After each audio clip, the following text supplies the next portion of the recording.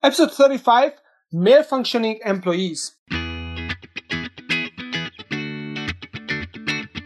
Welcome to the Succession Secrets Podcast, where you can grow, groom, and graduate from your business in just 7 minutes a day. And now, here is your host, Steve Prada. Welcome back, Succession Seekers. And in today's episode, I would like to discuss why some employees lose their value proposition over time. Dan Kennedy, who is a famous small business guru, he called this phenomenon, they all go lame, he said. They all go lame. So there is the so-called Peter's principle, which states that every employee gets promoted to their own level of incompetence. So the idea here is that good employees get promoted and they get promoted, and there comes a time when they get over-promoted, and from that point, they no longer deliver, then they become very unhappy, then they become toxic. Eventually, the organization will have to move them out. There's no way to move them down because that's just not the expectation.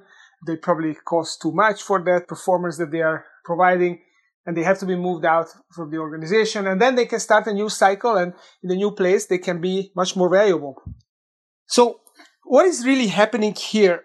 I think what happens is that when an employee performs well, they get promoted, they get recognized, and their self-esteem grows. And initially that fuels their ambition and they work harder and they get rewarded for that. But there comes a point when something breaks with them. They lose touch with their value that they're providing. They have an overinflated sense of their value, and they feel that the progression should carry on indefinitely. And we know that this is not the case. I mean, life is not a linear process. Life is some ups, some downs, some failures, some successes, but it's not a linear process. But what happens with employees and with employers, we don't demote employees when the recession hits, right? We might let them go, but we don't demote them. Similarly, we don't cut their salaries. Sometimes we do when there's a Great Depression or a Great Recession.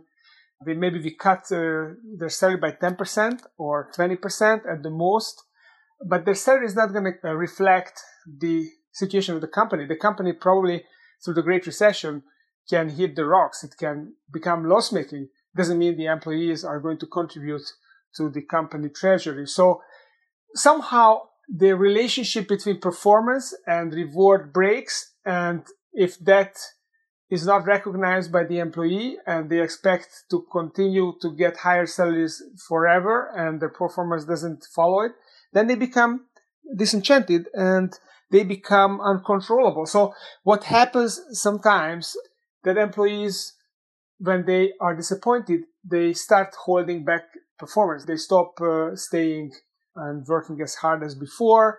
They start to watch the clock. They leave early. They go play tennis in the afternoon. They decide that if the employer is not recognizing their greatness anymore, they're not going to provide as much value. And sometimes they feel that they can get away with it because the company is so dependent on them.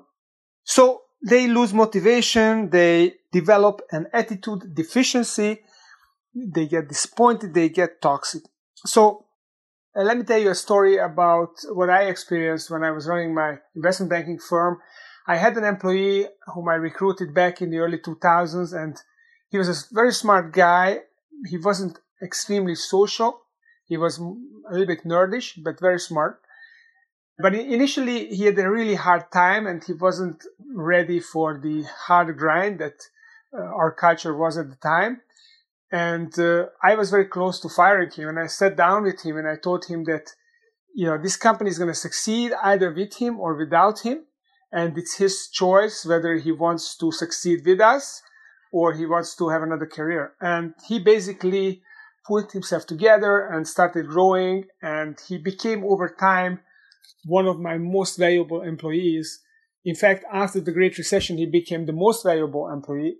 So much so that the company, I had to let go of some of the other senior people, and the company was dependent on him. I was personally dependent on him. He was running the execution, and that went into his head a little bit. And in a couple of years, he started to be a little bit disappointed, disenchanted. He was not so positive. He was challenging what we were doing all the time and not always in a positive way.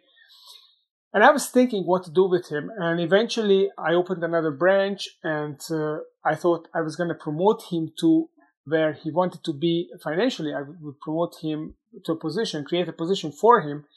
And really for him, the next stage would be to go from someone who can execute projects to someone who can originate projects and develop business. And I made him the head of the branch. And he tried his best, but he struggled. He didn't turn into a rainmaker. And then he came back to the main office, and he was disappointed, and he was kind of disgruntled, and his attitude affected the culture. And eventually, we had to part ways. And luckily, we stayed friends, and actually it was good for him to leave because he outgrew our firm. And he wanted to be an entrepreneur, and he is now a startup entrepreneur and very successful and very happy. But basically, he stopped functioning as a great asset for our company because he just outgrew it. And I guess what happens is that it's not just that they become not valuable enough. The reason they become not sufficiently valuable for the company is that they stop growing. The company grows and they stop growing personally to the degree that the company is growing, and the company outgrows them. The company grows faster and the company becomes attractive to more talented individuals, and they come in and they hustle and they are more aggressive and smarter. And if the old employees don't pull up the gloves and are willing to work harder than the new, smarter kids, then they're going to fall behind. So it's all about growth, and we are all responsible for our personal growth and making sure that the value that we provide is always commensurate with the rewards. And possibly we have to always increase our ratio of value to reward, because this is what's happening in the economy. Companies now have to provide a lot of stuff for free that used to be paid. And that means that companies generally provide a lot more value for the same amount of money. You can buy a much better car for the same amount that you could 10 years ago, because it's just expected that all those productivity gains are shared with the consumer. So the question of the day for you is, how do you manage your valuable employees who stopped growing? That's my question. And I would like to thank you all for listening to my podcast. And I see that day to day, there are more and more people are downloading old episodes and new episodes. And that is fantastic. I would appreciate if you left more comments, because that really is important. I'd like to have more of a discussion, a bilateral discussion with you. And I would like to answer your questions. So please ask questions. Tweet them to Ask Succession Steve, #Ask Succession Steve, and I will respond to them in an upcoming episode. So thank you for listening. Have a great evening, and I'll talk to you tomorrow.